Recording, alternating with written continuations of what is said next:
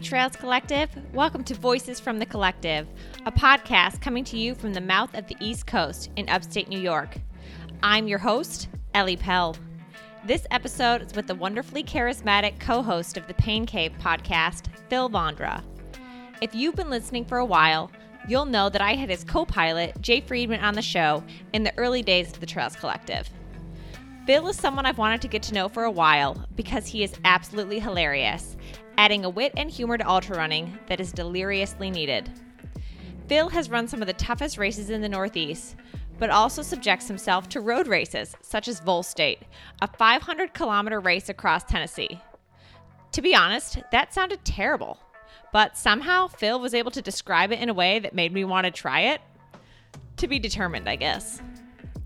We also did have a few audio issues in this episode, but if you're running or doing something else while listening, like I know we all do, you probably won't notice. I just will not pay to upgrade my Zoom application, folks. This episode is brought to you in part by my new nutrition sponsor, Gnarly Nutrition. How's your spring training going, everybody? If you're like me, then you are putting in the miles and your body is honestly starting to tell you.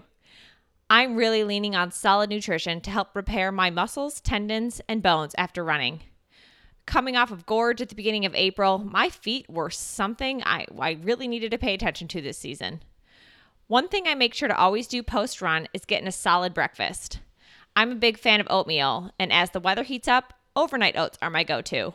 Which, actually, folks, I did record a video of how I make my overnight oats, which is on the Trails Collective YouTube page and my playlist. Oh, yeah, it's called Ellie's Belly, so go check that out. I've got the overnight oats, and then also my yogurt bowl. I don't have any solid business plan for that. It's mostly going to be I'll make a video when I have time / I get tons of asks about what I'm eating. I love to add a scoop of Gnarly's collagen in my post-run bowl, and here is why you should too. Collagen is the most abundant structural protein in the body and makes tendons, ligaments, and joints healthier, stronger, and more resilient against all the pounding I'm doing every day. I also make sure to mix up a mid-afternoon protein shake using the vegan vanilla protein and the greens powder for that extra punch of nutrition. I want you all to try this too, so the code Trails Collective, that's one word, will get you 10% off. Click the link in the show notes. All right, without further ado, get ready to laugh in this episode with Phil Vondra.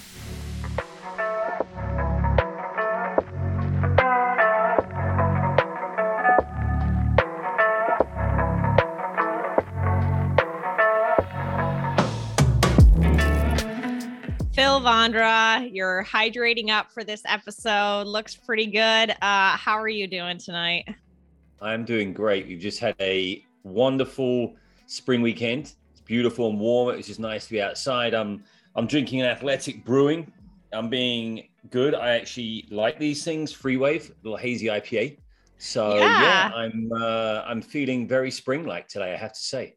Yeah, they've been at a lot of races that I've been at recently. They're all non-alcoholic, right? Yeah.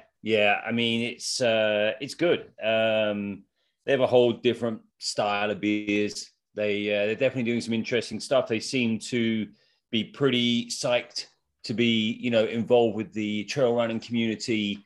And I think some kind of gravel riding stuff going on with them. But I mean, the beer's good.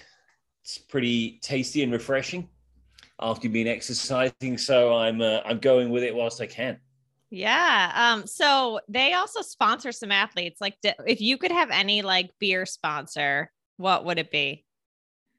Me, it'd be Alchemist Brewing. It'll be like Heady Topper, Focal Bang, or maybe Hill Farmstead, something like that, Okay. Yeah. I like those kind of beers. Yeah. See, I've had some Athletic Brewing. It's good. I don't know what it is. I really like the fruity beers. And so, I can do one Athletic Brewing, but then I need in order to keep drinking, I need some fruity stuff.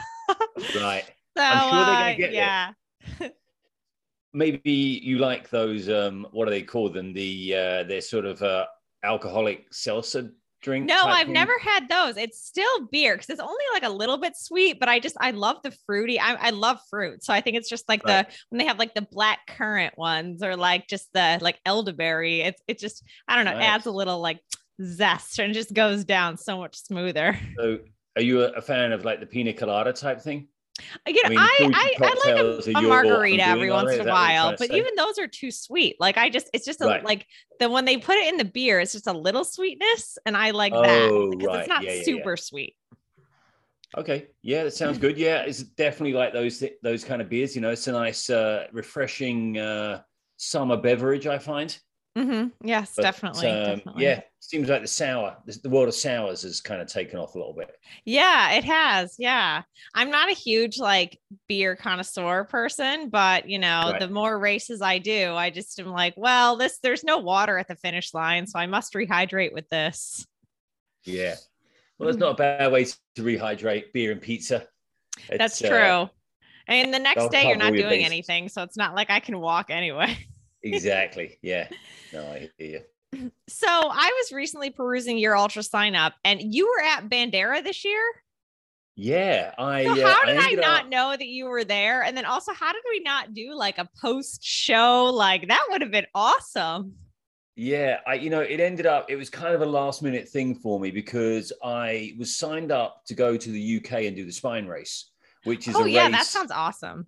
Yeah, it races up a hiking trail called the Pennine Way. It goes from Edale in the Peak District right up across the Scottish border to Kirkyaholm, and it's 268 miles.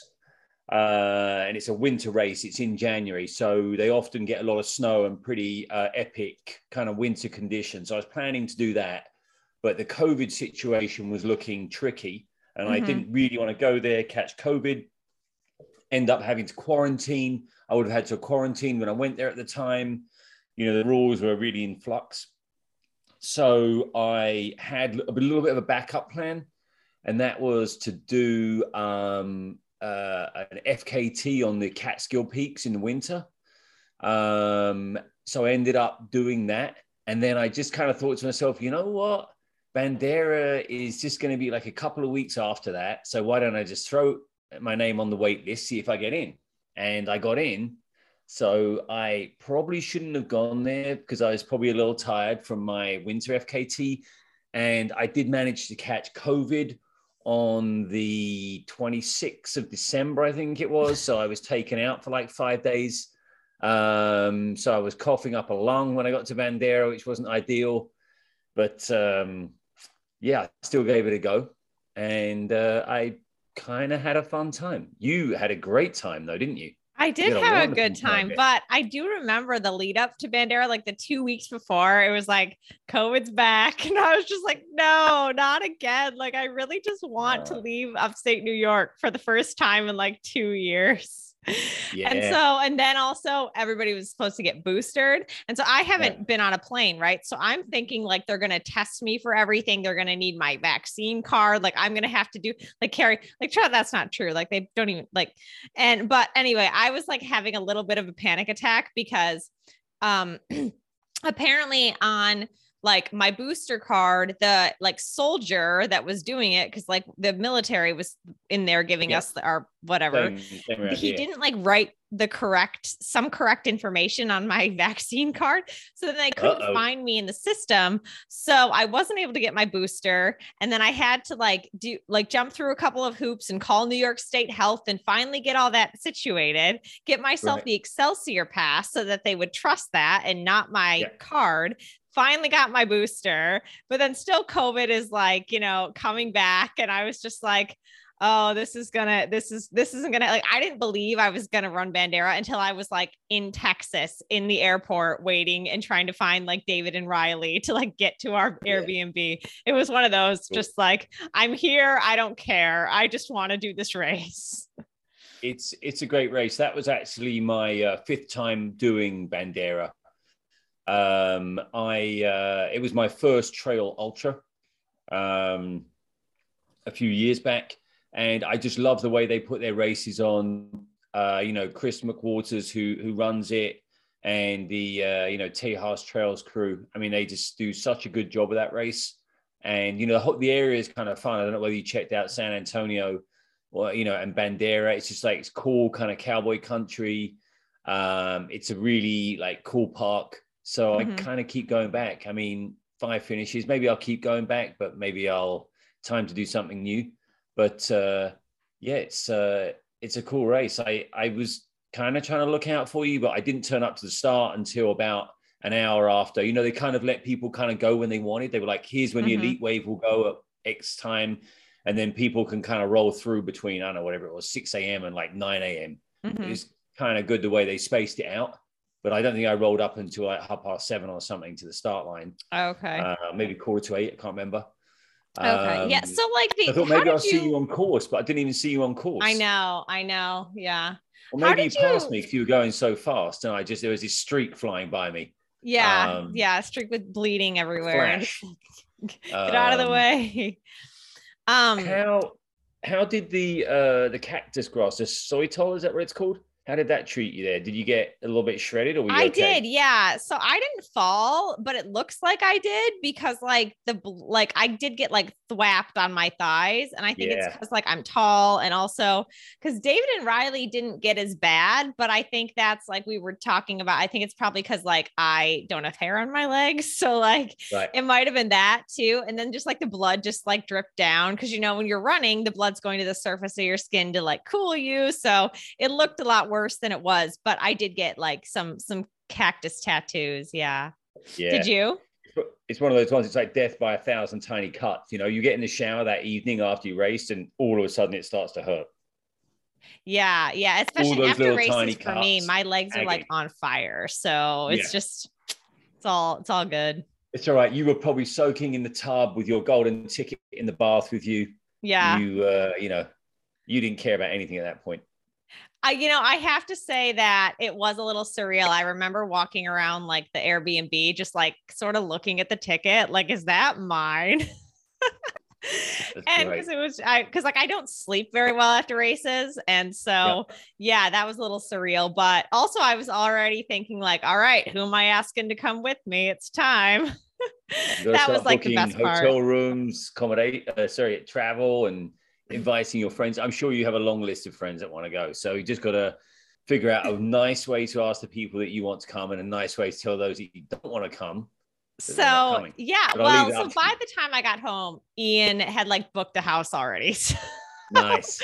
I was like, good, because he knew he was coming. But then actually the first 3 people that I asked to pace all said no. They said, they had to check, and they were already busy that weekend. And then one of them has like slipped a disc in his back, so he's a little injured. He's like, I can't promise that for you. But then everybody else, actually half the people that I asked first said yes. 3 men, actually, you probably know who they are: Jared Burdick, Jason Mintz, and Phil Nesbitt.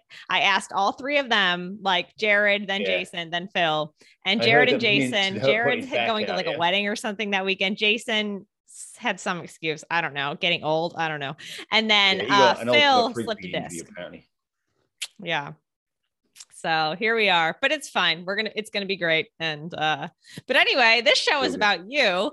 So Bandera seems like a little bit tame for kind of the ultras that you kind of choose, or most of them, or it seems kind of like normal, actually. Like to me, I was like, geez, this is a race, but for you, compared to some of the ones you've done, like Vol State, like Escarpment, like Manitous, the race everybody should do, it seems kind of tame. So why do you go to Bandera when it just, it seems a little bit just like vanilla? I went there because it had I wanted to get a lottery ticket. It was a qualifying race for Western States. So that was initially why I went there. I'd also heard a lot of good stuff about it. So, it was kind of when I first got into ultra, and, as I was saying, it was my first ever, trail ultra. And I just, it had a great reputation. I liked the idea of going to Texas. I'd never been there before because we don't have anything like that in England. It's still pretty wild there, though. I mean, there's at least 6 animals in the park that can kill you, I think, and there's plenty of plants that can shred you. See, I didn't know that. I'm So, glad I didn't know that. yeah, I'm glad no one told you. Probably thing is, if we told you that, you probably would have been like an hour faster. That's You know true. what I mean? Like, I'm gonna get off this course. It's like I 6 saw a animals couple here that can kill me. armadillos, but that's not it. You saw a copperhead? No, an armadillo. Oh, that's not one of the animals that can kill you. You don't know that. So yeah, it's okay. Yeah, armadillos are friendly in general. I actually, a few years ago, I went to Brazos Bend 100, which is in, I'm going to say it's Houston. That sounds about right. And that was another race where they have animals that can kill you, because you are running along the course there and there are alligators lying by the side of the course. And when I was at race check-in, I asked one of the rangers and said, look, what should I do if I see an alligator lying across the trail? And they said, just jump over the tail. I was like, okay. I wasn't sure if they were joking or if they really meant to do that. But anyway, I didn't see an alligator lying across the trail, which I was quite happy about. Although I did see several lying parallel to the trail, basking in the sun. And there was one that was particularly enormous. And one of the other runners said to me, don't worry, the temperatures aren't high enough for them to come after you. So I was quite grateful it was only 80 degrees, because I dread to think if it was 90 degrees, there'd be one section of people that had DNF for various reasons and another had DNF because they got attacked by alligators. But no, you're right. It is a little tame for me. I like the sort of more wild and mountainous type racing. But yeah, there's plenty of danger in Texas. So did you grow up running? So you're, you say you're from England. We know that's not true. But anyway, Yeah. Did you grow up running? I'm really from England, Brooklyn. Yes. No, I didn't grow up running. I never really did any running. I was really kind of into rock climbing. You know, when I was a teenager, I did a lot of rock climbing, and I climbed through college. And, you know, occasionally I'd go and ride my bike, and maybe I'd go for like a 3-mile run or something like twice a week. A little bit of exercise. And then I really got into rowing. So I did, you know, a lot of rowing, just kind of really enjoyed it. This was kind of in my last kind of year at college. And that was something that I did for a long time afterwards. And that involved a little bit of running, bit of cross training every now and then. And it wasn't really until I came to New York that I got a little bit more into triathlon and then a little bit more into running. It was kind of Jay Friedman that kind of converted me. You know, he was, you know, like Emperor Palpatine. Yeah. And the other corrupted Jedi. Like, he was Emperor Palpatine and I was like the guy he was working to corrupt. But See, my he looks first like ever Yoda, race though. So sorry, he looks like Emperor Palpatine.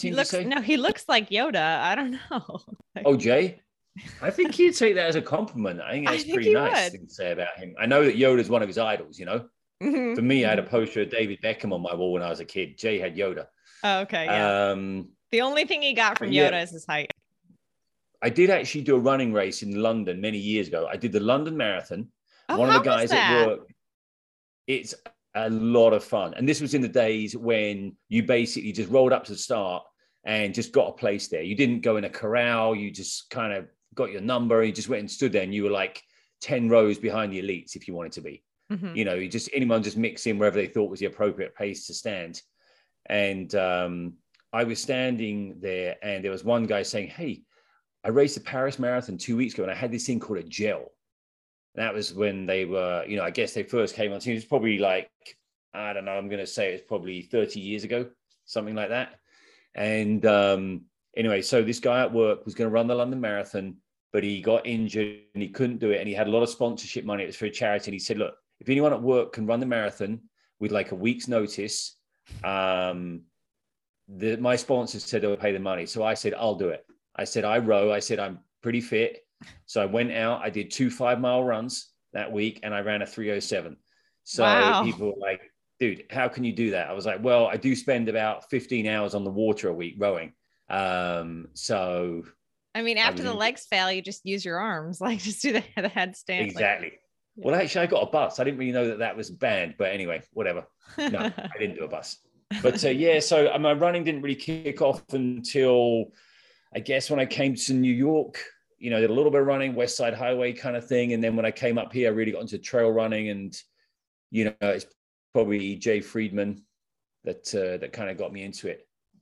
You put him on your back and he just, told you what to do. Yeah. And he told me to carry this like weird thing, like a flashlight that had like a sword thing that shot out of it when I turned it on. I don't know what that was all about. Light up the trail. Protect you from all the dangerous animals on. Lights up the trail, great for trail maintenance. Yeah. Yes. Actually, that's such a good idea. Yeah, just imagine how many people do trail maintenance if we had lightsabers. We'd all be out there every weekend. It'd just be carnage. There'd be body parts all over the trail.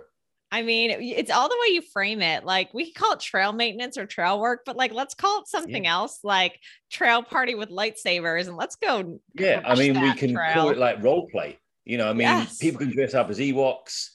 They can dress up as stormtroopers. Whatever they want. Wookiees.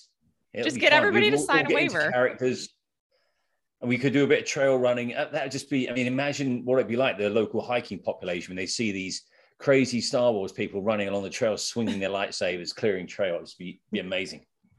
I've had some ideas about like ways to keep vandals off of like from pulling up trail flags.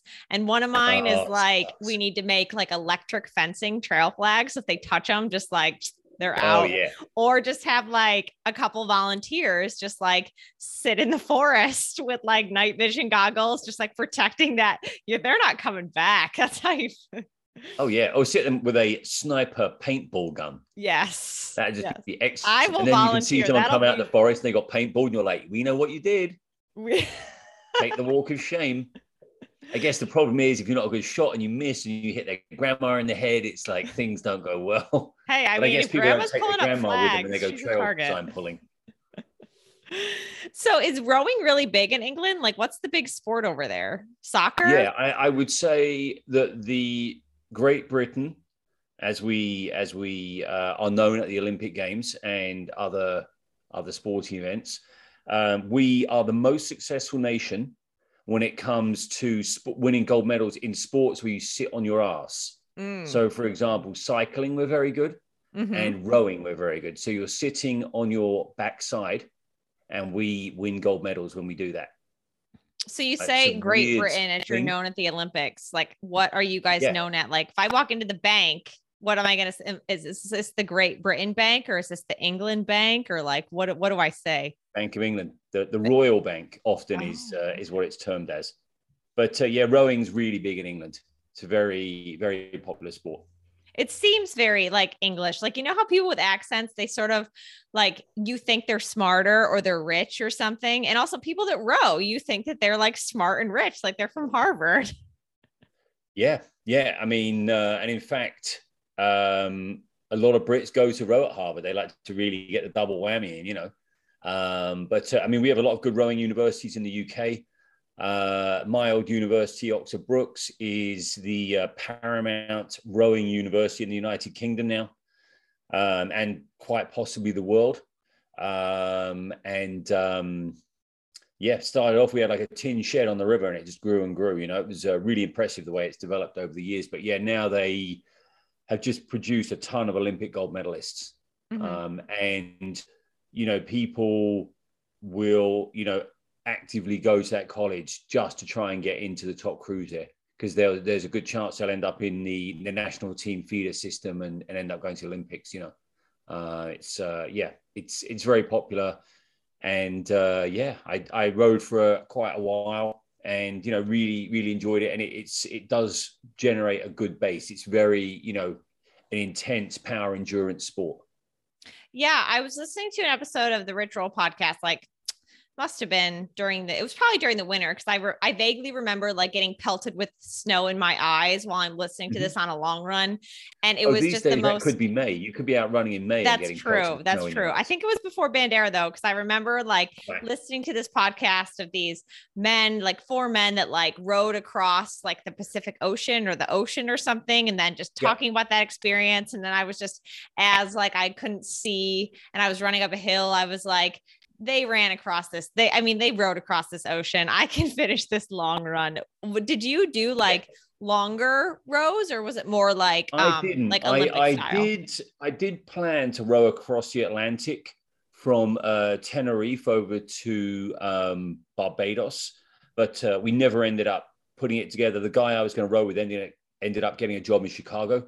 And so whilst we were kind of planning, got offered this good job, so we ended up going to do that. But I would like to have done it. It does seem like it's a lot of fun, unless you get washed overboard and eaten by a great white shark. But otherwise, it does seem like a barrel of laughs, I have to say. You and Jay could do it. And then all you have to do is be able to swim faster than Jay for that white shark. Oh, I mean, have you ever seen him swim? No. I watched him one time and I thought I was going to have to dive in to rescue him. But he said that was just him swimming. So I was ready to go. The lifeguards were like on the edge of their seats as well. People were grabbing like life rings, ready to throw them in. But he was just, as he says, doing some laps. See, the thing is, when you tell Jay to stand up, though, in the pool, it's like he's still going to drown. Yeah, but no, bear in mind, he does his laps in the kiddie pool. Yeah. He's fine. They don't let him in the main pool. I laugh, but I can't swim either. Or, well, I don't know. I've never tried. So. Well, it's a good skill to learn. I think you should make that a little mission of yours after Western States, go and get some adult swim lessons. All right. The day after, I'll be like, all right, Phil, let's go. The day after, you're going to be holding that cougar up aloft in the air. Yeah, while I'm swimming. Running. Yeah, you'll learn to swim that night. Cougar under your arm. Yes. So, why did you move to New York? Have you ever heard of the Witness Relocation Program? I have. No, I came here for work. I got a job. I got a 1-year contract in New York, and that just spiraled into 18 years. Hold on. Let's go on it. Like, if you were in the witness protection program, why would you be in the witness protection program? Let's think about this. I've never done anything bad in my life.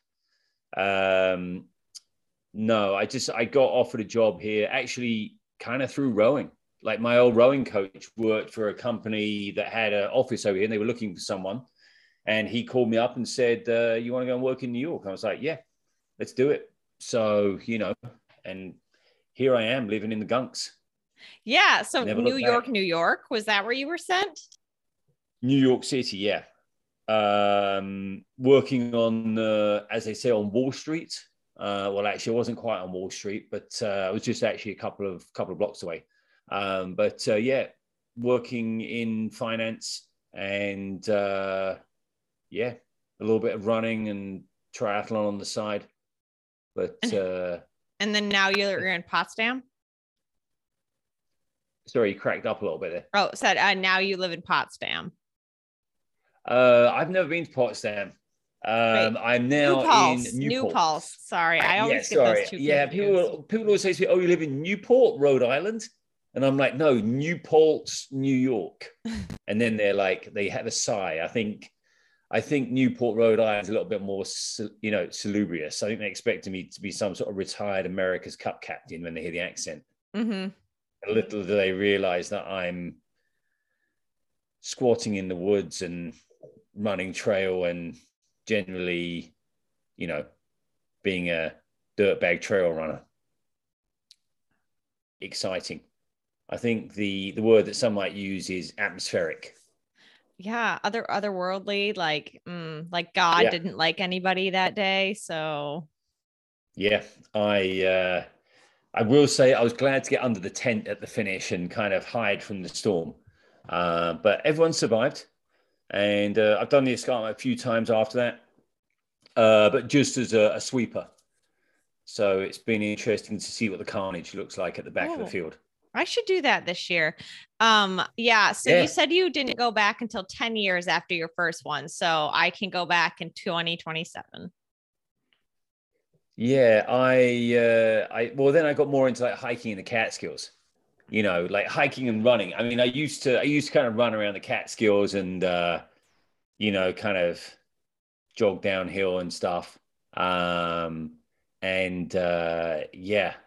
ran a lot in the trails around here, but I would also get up into the Catskills and like kind of got into some other trails, like primarily like Mike Sudi kind of got me into that stuff. You know, he's a bit of an expert on the Catskills, has the record for running, you know, basically linking up all the peaks, a direct system there. So yeah, I spent a lot of time like hiking and running up there with him, and then eventually rope in some other people to go up there. But yeah, they're fun mountains, and you can get a little bit of vert up there. You can also get some pretty burly trails. I mean, the Catskills doesn't necessarily have a lot of what you call nice trail. It basically has accumulations of boulders and rocks and mud fashioned in a way that it's doing its best to put you on the ground at almost every step. I'm not sure how that was worked out, but it seems to be what a Catskill trail looks like. And trail is probably the loosest use of the word, I would say. Yeah, it's like the Devil's Sandcastle. Yeah, it's but it is fun when you kind of cruising along in the Cats. It is good. Yeah, I think that like if I got used to it, and I think anybody, I mean, we joke about like you probably should not do Manitous as your first race, but I think that if you're like give yourself a week to just go up there and like take the watch off, just like learn the trail and learn how to like navigate it. And I know that's all that I would need to do to feel more comfortable and safe on there. It's just I haven't done it because I like Ithaca and it's fine. Well, I think you're going to have to learn it soon because it's going to be Catskills by UTMB fairly soon. Yeah, and they're probably going to have a race up there. Or by Ironman. They're coming for you.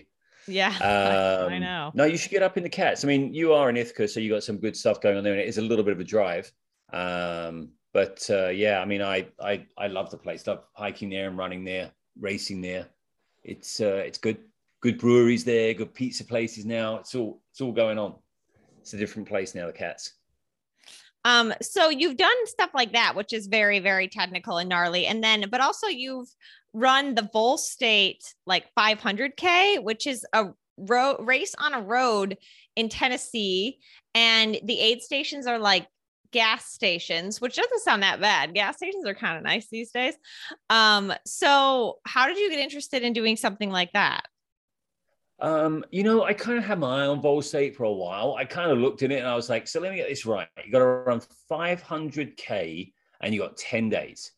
Okay. So if you do the math, that's about 50K a day, pretty close, exactly 50K a day. So pretty cush. And, I thought that's pretty easy. It sounds easy. I'm surprised. Why do they call this thing a serious race? And like, eventually, thing was kind of eating away at me and I was wandering around in London actually, and I was on the night bus. Have you ever seen the Harry Potter movies? Oh yeah. Night bus, the big bus. I was sat on the night bus at the film studios in London where they filmed Harry Potter, and I got on my phone and I saw Vol State was just about to open. Got one of those reminders, and I couldn't enter. I was having some problems. So I got Jay to enter me. And Jay was like, yeah, I got you on like the wait list or something. And then quickly I got into the race. There was a problem, actually. They double Ultra Sign Up had entered twice the amount of people that could do the race. So Laz has to send out this email to people saying, hey, look, really sorry, but everyone's out again. We're going to have to redo it again. So I did get in. And, I kind of wasn't really sure what to expect. But, you just like, you meet the night before at the finish, and then everyone goes to the start line on a bus the next day. Sorry, and then you stay the night at the start because it's obviously quite a drive. It's it's a long way driving the reverse of a 500 kilometer, 314 mile course. Got chatting to the people, and you just see like what an amazing community of people it is. Just there's this world of people out there that you don't really know about that just race these incredibly hard endurance events. They love these long events. They go out, and run 3-4 hours every day, 8 hours at the weekend. There's this whole world of like this, like super high level endurance runner. They're not necessarily fast, but they really take on these long events. So yeah, just met this crowd of people and then just started this crazy race, getting off the ferry when Laz lights his cigarette. I think you start in Kentucky, Hickman, Kentucky. You get a little Zach ferry Bevan across says the river. go. Yeah. And yeah, it's just like incredible experiences running through Tennessee. You get to meet people. There's some weird stuff that goes on. You do meet some weird people. You meet some very, very cool people. You know, you're sleeping on benches, you're sleeping in motels, you're sleeping on the floor, you're sleeping, wherever you can kind of sleep. You're eating from gas stations. And the year I did it was like kind of peak COVID. So 2020, everyone was really scared, although people weren't that scared in Tennessee. And you're going into gas stations and eating like roller dogs. I mean, I actually found that ice cream was my go-to. Like I could go in and leave a gas station with an ice cream in each hand, and I didn't have any problems. Like if you eat a piece of pizza that's been in on a heating tray since 9 a.m. and it's now like 6 p.m, it's quite hard to eat that. That's quite a work on the jaw. That's how we got the Delta variant. Oh, from pizza that's been in the thing in a case for 9 hours. Pizza. Yeah. From pepperoni. Yeah. So I ended up eating like ice cream. It's just like really was my go-to. And they have this drink out there called Sundrop. It's kind of a bit like Mountain Dew, but it has twice the caffeine. Oh. That stuff is rocket fuel. I mean, you have a couple of those, and I'd walk, it's nothing nicer than like sleeping for a couple of hours, pulling out like a Sonic double burger from your backpack that's now cold, wandering, on a highway at like, whatever o'clock in the morning, just munching on that thing, just, with your feet banging on the rumble strip, trucks filled up with like chickens ripping past you, with like chicken poop spraying over you. Yeah. I mean, it's quite an experience. I wanted to go back this year, but I had to drop out because I've got to go to a wedding in Croatia. So I had to pull the plug. I just got my check back from Laz, unfortunately. I was really looking forward to going out there and running the mean streets of Tennessee again. So you do unsupported, which I mean, I understand. Like if I was your wife, I'd be like, go have fun, like get out of here. I think Laz calls it screwed. So you got crewed and screwed. So I did screwed. But it was an epic year because Bob Hearn was battling with Francesca Muccini. Mm-hmm. And she absolutely went out like, lightning fast and just held on for a great win. Bob, master of pacing, came in a few hours behind her. But yeah, it was a fantastic year. And I was third and the first screwed runner that year. But I would only do it screwed. I just love the kind of, autonomy, just wandering down the highway, looking at like what people throw out of their cars. See just some real random stuff, a half-eaten bit of food that I did stare at and think, I'm pretty hungry, but I wasn't that hungry. See, I think you're starting to think you might like it. I know, I'm getting this visual and I'm like, God damn, that sounds awesome. Also, I think that like I would definitely want to do unsupported too, just because like, I don't know, like weird stuff will happen, or like I lose my shame. I lose like a lot of dignity. And sometimes I'm like, well, just gonna sleep next to this like Walmart garbage can. And hopefully somebody puts in some like half-eaten sub that I can still eat. Like, oh, yeah. I don't want anyone to see me like that. It's great. I mean, when you go into Walmart, you're like in an oasis there. When you're on the road and you hit a Walmart and you can buy all of these different crazy things, you're just like, I can buy so much stuff here. It's going to help me. Like I can buy coconut water or, just get great stuff. When you're on the regular, you're not in one of like the towns that you pass through and you got the regular gas stations. It's like soda, candy, ice cream. That's it. It's not much. Or maybe like had a couple of hash browns. I think have been in the case for a week. But if you cover them in enough fat, they tend to last a week. They were pretty gross. At that point though, like 3 days into a race, I'm like that. I'm living like a queen.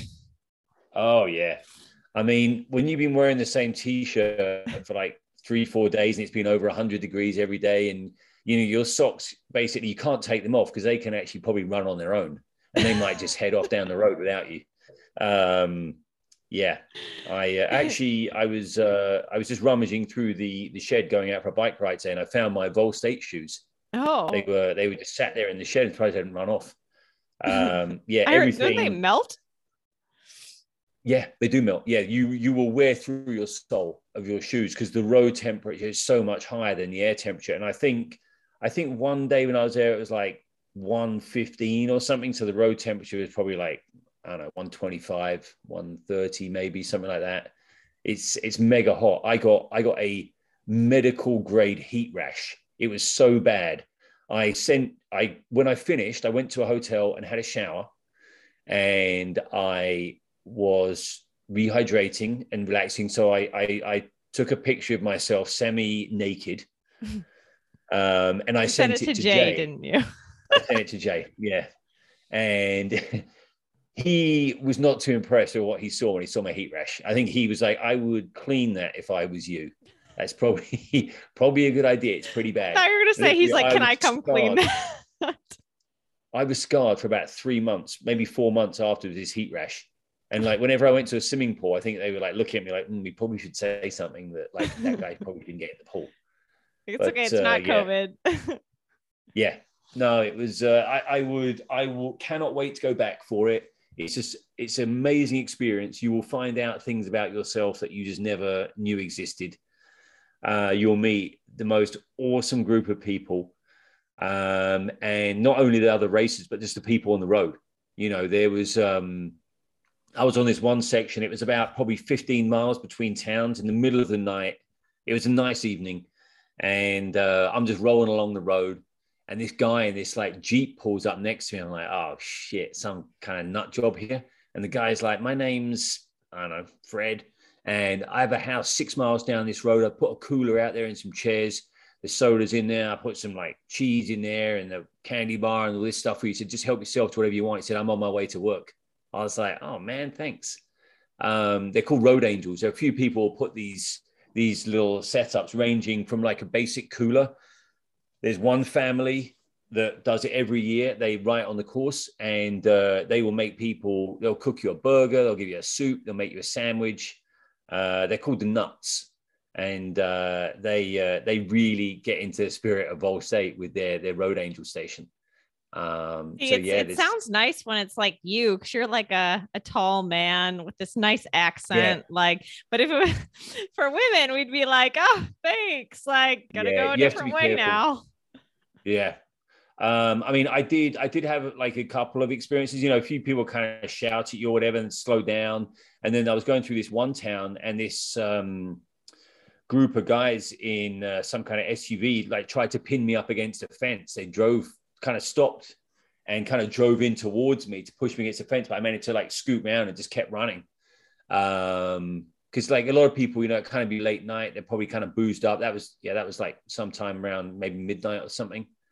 So there are a few little crazy experiences out there as well.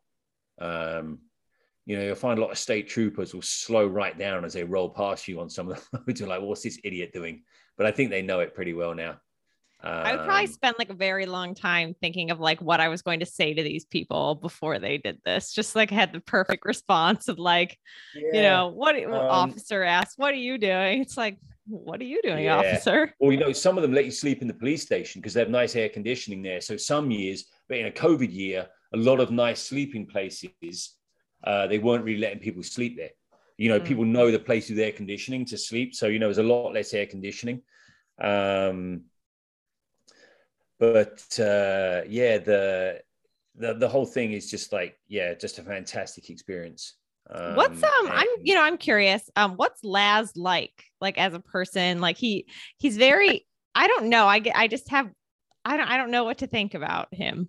Yeah. I mean, I only got to meet him for lunch because when I finished, he wasn't there. I think he was sleeping.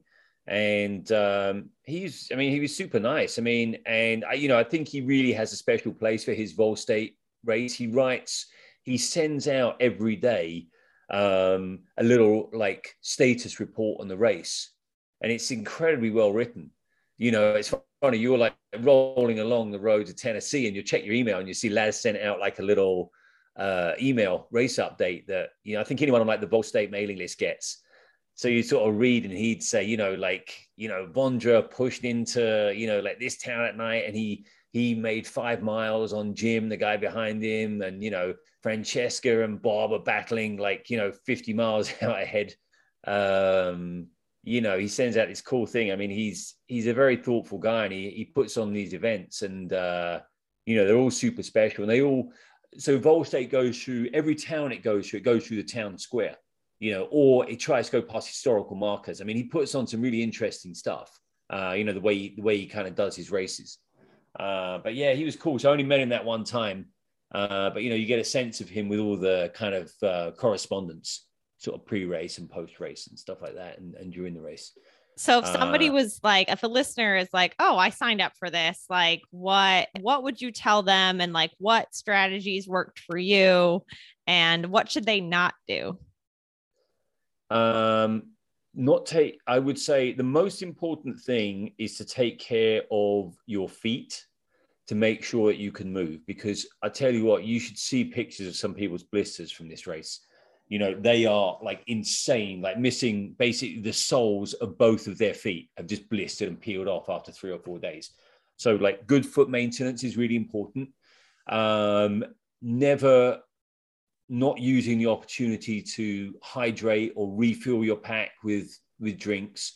You just never know. Like, you might think there's like a vending machine 5 miles down the road. It might be broken when you get there, so you can't get anything out of it, because in the middle of the night, everything's closed, but there's going to be a gas station or some store, and a lot of them have like, vending machines outside at night, and you might not get anything. So always make sure you've kind of got enough like fluids going on, move at night, because it's just so hot. It sucks having to kind of, compromise your sleep situation, but you can just, there was some, so during the day, it'd be over 100 degrees on certain days. And at night, say it'd be 75. I mean, I was freezing cold at night when it's 75. The way your body adapts is incredible. And, just keep shuffling, like just keep moving your feet, just never stop, I mean, obviously stop to sleep and eat and drink, etc. If you need to go into a store to get that stuff, but like just never stop moving, and you'll get there eventually, and enjoy it, chat to people. I mean, it really is just this whole rolling adventure. I was kind of very kind of unsure what to expect, but you just start to get into it. You start chatting with the other racers. The other thing that's quite dangerous on the Vol State course is wild dogs. There's a lot of dogs that run around there, loose dogs in Tennessee, and guard dogs. These things will come after you with a passion. So it's good to take a pepper spray with you, and an umbrella works well. If you open an umbrella in front of them, that can work well. I got chased by a few dogs. They didn't get bitten, but a few people get bitten every year. The dogs can be quite a handful. You could bring a dog with you the next year to have a companion. I think you're not going to get very far before the ASPCA are going to arrest you. Yeah, Bob Barker himself just comes out with his own umbrella and just smites you down. Running with a dog on the highways of Tennessee when it's 110 degrees, you're going to have a situation on your hand. It's going to be dog people coming after you. Yeah, they don't care about the people. They care about the dogs. He's not a runner. So next up, it looks like in 2 weeks, you have Cruel Jewel 100. I was looking at the race website. It looks pretty so if you just look at the elevation gain and loss, you're like, dang, like 33,000 up, 33,000 down. But there's an aid station every 3 miles. So I'm like, actually, that sounds manageable. Yeah. I mean, there's a lot of aid stations. I think there's I think they have 11 aid stations. It's a bit more than 3 miles, right? It's about every 5 miles, I think. It said 28 stations. Yeah, it's 11 each way. So I guess it's like 22, right? Yeah. 33,000 feet of gain. I've been out on those trails before. I did Georgia Death Race last year. So I know the trails a little bit. And they're actually kind of cool. They're not super technical. They kind of roll. There's lots of... I think there's 3 big climbs on it, or decent climbs, and then just lots of rolling up and down. I mean, when you got 33,000 feet of gain, there does have to be a few hills, I guess. Yeah. That's kind of hard rock type vert. I have no idea what to expect. But 13th of May, I guess that's coming up pretty soon. I should probably start to taper tomorrow. Yeah. It's the day before Highlands. We know where your loyalties lie there. Not up here, down there, I guess. Highland Trail Festival. It sounds amazing. Yeah, next year. Are you racing or are you working? No, so the Trails Collective Elite team racing is is kind of like the working volunteer unit. Oh, nice. Well, that would be good. Yeah, it should be fun. Yeah. Yeah, I mean, if I wasn't going to Crawl Jewel, I would have been there in a flash. You know me. Yeah, I know. Oh, don't I? I love Highlands. It's one of my favorite areas as well. Oh, really? What did you do Iron Yeah. Mines? Iron Mines? No, I didn't do that. No, but I heard a lot of good stuff, and that was kind of what piqued my interest. I saw some of the pictures. It looks like nice trails.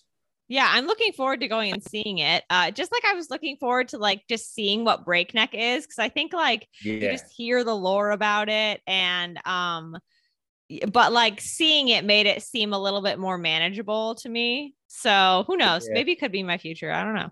Yeah, I like the idea of the Iron Mines. I think that was the one that a couple of years ago it was supposed to be like a 15 miler and it turned out into a 50K.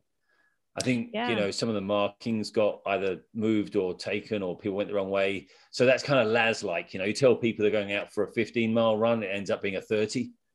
Yeah, good time. That's how you fire up the endurance level on an event.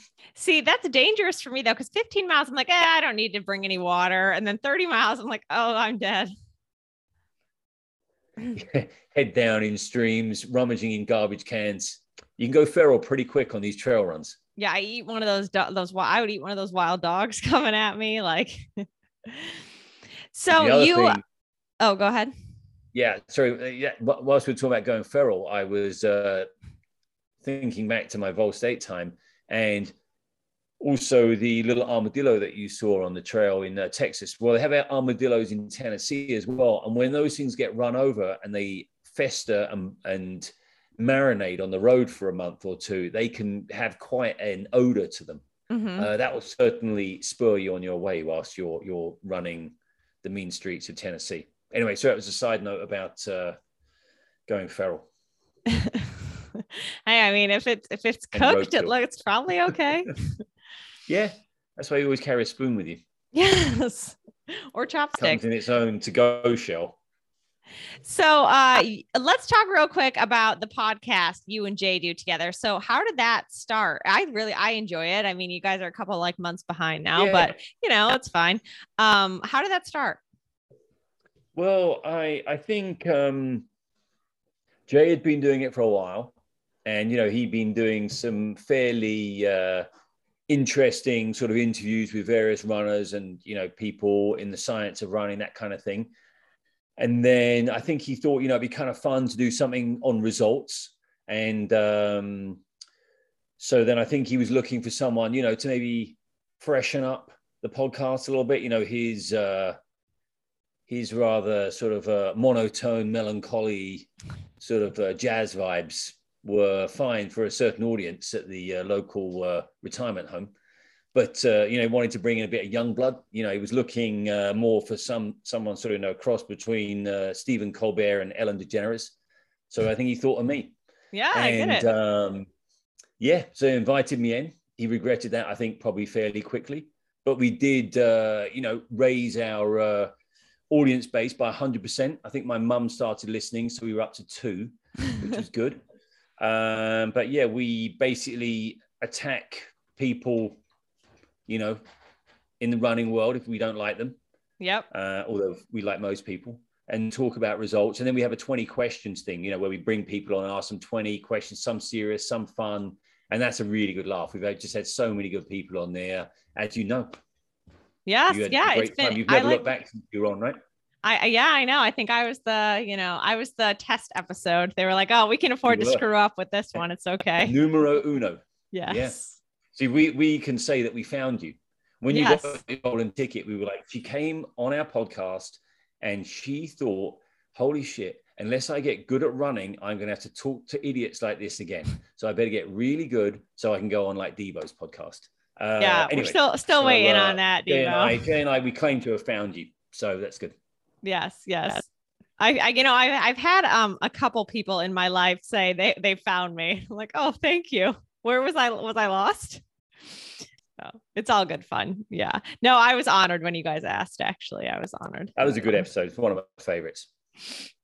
All right. set the So standard. again, we are running out of time on this upgrade thing for Zoom. I don't know We what they're can doing. talk. So let's real quick go through called a thing I like to do called Ideal Aid Station. I think I actually stole this from you guys, maybe. So we're Yeah, turning the probably. We have a lot of tables. good ideas. Well, I do, but I credit Jay with them as well. Yeah, yeah. No, we don't want to give Jay too much credit here. Let's Oh, I never give him any. All right, so you're rolling up to mile 78 station at Cruel Jewel, and you've passed on the wild dogs, you passed on the armadillo. You're like, no, this aid station is going to have everything I need. All right, so what sweet snack is waiting there for you? Oh, sweet snack. I mean, I'm gonna say watermelon. Yes. I mean, watermelon possibly is the most underrated aid station snack. Ian, I think actually it was Ian that got me onto a Cayuga Trails at that underpass aid station, whatever it is, like a road that goes over the top. Yeah. And I remember I've been there before. I've looked at their watermelons and been like, oh, they look so good. And then I think someone there got me into putting salt on them, and that changed my world. But that's not quite sweet. I'll take it sweet or salty. But yeah, I'm watermelon. I'm watermelon all the way. Oh yeah, so good. Yeah, I'm actually, after I've raced Cruel Jewel and I really go into my eating mode, I'm gonna get my stomach tattooed like a watermelon. It will look like one. Perfect. Oh, I like it. What salty snack is there? Salty snack it's gonna have to be potato chips. I mean, I love those things. So Ridges much or just plain? and I actually like ridges. I like, I mean, I have English teeth that don't work that well. So I find the ridges allow me to really get a grip on it. Yeah. If it doesn't have a ridge, it's a bit slippery in the mouth. Yeah. They have it with the dentures. That's why they invented those. They're like ridges for ridges. British teeth. I'm all about ridges. Always, if you can get ridges, take ridges. Hot food. Hot food? Yeah, like a hot food. Yeah. Oh, hot food. It's kind of lame, but I'm like a big broth and noodles guy. Yeah. When the shit's kind of hitting the fan, which basically every single time I go out for a run, it does. I'm straight in there. They're like, oh, would you like broth? I'm like, oh, yes, please. I'm like, bring me all the broth you can. You've been, sucking down gels and Coke and sweet stuff for so long. And then you have like some like brothy, noodly goodness. It just, really, really revitalizes. Sports drink. Sports drink. I like a little bit of Tailwind. It's kind of my go-to. I get a little bit bent out of shape when it's mixed a little too strong for me. I like to, I'd like to basically call ahead to the aid stations and make sure they have the correct consistency. And a little test strip in there. Yeah, I test. I'm like, you better make sure you mix it right, because if you mix it wrong, it creates like a bit of a stomach inversion for me. Yes, that's true. But yeah, what I normally do is I ask them at an aid station to put half Tailwind, and then I fill the rest out of water, just to make sure I'm getting. Yeah. At least I'm getting hydrated. I'm not getting over Tailwinded. Non-sports drink. It has to be Sundrop. I mean, now I need to try this. It's so hard to find. You know what? When I go down to Georgia, if I find some, I'll bring some back. All right. It is, it's all the goodness of like Mountain Dew and twice the caffeine. It's nice. It's really good. It'll give you a jolt. I think it'll get you moving. Yeah. All right. Need that for Western. Piece of gear. Is lube a piece of gear? Yes, and that's the correct answer. Yeah, I mean, I've had some. I mean, I don't want to talk too much about my chafing, but like, have you ever seen what beef carpaccio looks like? I mean, my butt cheeks look like that on the inner side. At Grindstone, Mike Sudi, I think he's the only one who ever saw that. He offered me lube, and he became a friend for life. Yeah, and I rubbed it all over. I mean, I think about it, and it was nice. Yeah. Lube. Well, I'll call him. Yeah. Beef carpaccio. It was a bad situation, but yeah, you got to have lube. I mean, if you're chafed and it's gone past a certain point, the world looks bad. true. That's true. Anyway, I hope everyone's got the visual there. I hope we've given everybody a lot of good visuals. But we all, it's an ultra running podcast. It's a community that knows what serious chafing looks like and feels like. We're all friends here. So, all right, people, stay strong. All right, a last question. Celebrity to meet you at the aid station. They don't need to be alive. They don't need to be a runner. Just a celebrity that if you saw them at the aid station, they would just pep you right up and you'd be able to just fly through those 30 miles. Oh, who would fire me up? That's a good one. Who would fire me up at an aid station? I mean, I think for real, that David Goggins guy. Oh, God. I think if he was waiting there, like if you really needed a fire up, I think I might want to meet sort of other people, but like, I think he'd be like, when you think you're in shit, you're only 50% in shit. So Get yourself together, pull yourself out of this aid station, stop feeling sorry for yourself. I think he'd be a real fire up guy. So, I'm going to say him. I did read his book and I did enjoy it. He is an absolute mentally tough, crazy guy. So I think in terms of someone to fire me up and get me rolling, he would be the one. Good choice. Well, you won the aid station game with the broth and the watermelon, and you gave us all a visual. So I think that's a pretty solid playing. Yeah, thank you. Well, I'm a bit of a master of lingering in aid station, so I know what I need. Often have a sit down and chat to people in there, bore them to death for a while, and then they eventually throw me out. Probably one of the only people that's ever got thrown out of an aid station and a bar. Anyway. Well, Phil, thank you so much for spending time with me tonight. Where can people find you and say hi online? Well, they can follow us at the Pain Cave podcast. I am on Instagram at pvondra. And I'm often running in the Gunks or running the Catskills, and come find me in the wilds of Tennessee at some point. So, all right. Well, thank you so much, Phil, and hopefully see you soon. Good luck at Cruel Jewel, and we'll talk soon. Thank you, Ellie. It was great to be on the podcast with you.